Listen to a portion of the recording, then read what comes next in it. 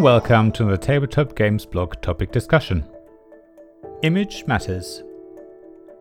Unless you're a very outgoing person or working in marketing, you will probably not want to boast about your achievements, or maybe not even see what you do is worth mentioning at all. In fact, you might hate the idea that everyone expects that you constantly post photos and write updates about every little thing that happens in your life. I can see where you're coming from, and there's nothing wrong with that. But if you're a game designer, publisher or press person, you will need to try and be somehow present, even if that feels alien. First of all, let me say that you should never undervalue your skills, experience and achievements. It's too easy to think that something you do is average or normal, because you do it so well and have done it for such a long time. However, for a lot of people it will seem different. So when you share your thoughts and ideas or the things you've done, it isn't boastful, or at least it doesn't have to be. There's a difference between showing off and documenting what you've done, between pretending to be the expert and being proud of what you've learned or created. So try and overcome this first hurdle. Be proud of what you've done well, learn from what didn't go so well, and be kind to yourself. Once you've done that, it's time to think about what it is you want to share, in what format or how frequently, and who you want to share it with. I'm a very private person, for example, so I rarely share photos of myself. But I'm more than happy to post photos from our games nights, or do podcasts like this one, where I share my thoughts on a topic. For you, it will probably be different. If you're a designer, then you could share your experiences working on your game, or games, for example. If you're a small publisher, then you could talk about the progress of a project and discuss the upcoming challenges. If you're a press person, then you could list the recent games you reviewed and what games you're planning to cover. All of us could probably share what games we played, or what we've been up to generally, depending on how much of your private life you're happy to make public. Next, think about what format you want to share these things in. There's a usual choice between written words, photos, videos, or some sort of audio format. If you feel comfortable with writing, you could have a blog with short articles, or even longer pieces, or you can just decide to post on Twitter, Facebook, or other social media systems. Photos and videos lend themselves to Instagram and YouTube, of course, and if you want to create a recording of whatever it is you want to share, you're looking at various podcast platforms. Ultimately, you can use any format or combination of formats that you're comfortable with, and what platform you use will depend on who you want to reach. As some groups of people will prefer Facebook over Twitter, for example. Don't think you have to create high quality professional content though.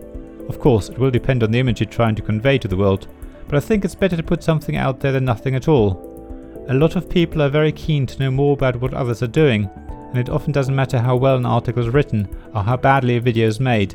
It's all about sharing something with the people who are interested in what you're doing.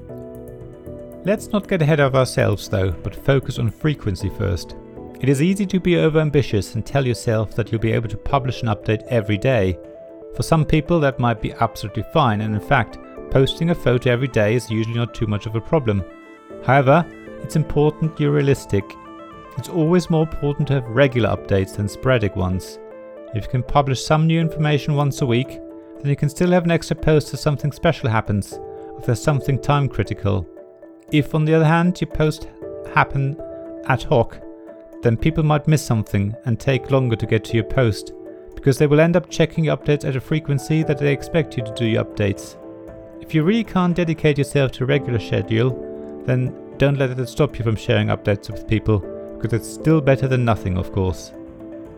Finally, think about who your posts are for. It could be people interested in your game specifically, or the type of game in general. Your updates might be for people interested in the hobby, but who aren't experienced gamers. The possibilities are endless, and you don't have to be strict about your target audience, but you should always keep it in mind when you create your posts. There's no point writing an article about painting minis when your target audience is fans of 18xx games. However, you can have multiple target groups in mind, in which case you want to clearly distinguish your updates somehow, depending on the platform you use.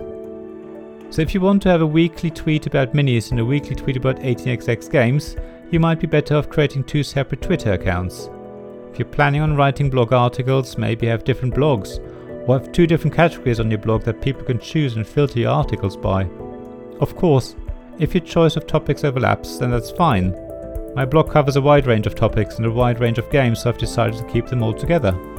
Ultimately, the type of target audience and the format of your updates will decide the platform you'll use. For daily written or picture updates, Twitter and Instagram are probably your first choice. However, Facebook groups can also be very active, so think about setting up there. Videos should probably go on YouTube, but don't forget Vimeo and other similar platforms which may actually reach more people. Also, don't forget that you will probably need to post in a combination of these platforms. So if you create videos and post them to YouTube, you will still want to tweet about it or put a post on your Facebook page so people can find you. Again, it all depends on what the content is and who you're trying to reach. I hope this has given you some ideas, but please let me know about your experiences and what choices you have made. I'd love to hear what others have done and what has worked for them, or what didn't. Please use the comments below to share with us. Thank you very much for listening to this Tabletop Games blog topic discussion. There is a written version of it on the blog. Please see the link in the description below. There you'll also find links to my Ko-fi and Patreon pages if you want to support me financially. Please also look at my Twitter feed and generally pass around the word of this blog and this podcast. I'd really appreciate it. The more people know, the better.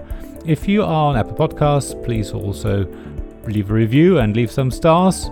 But other than that, thanks very much for listening, and I'll hope to see you again soon.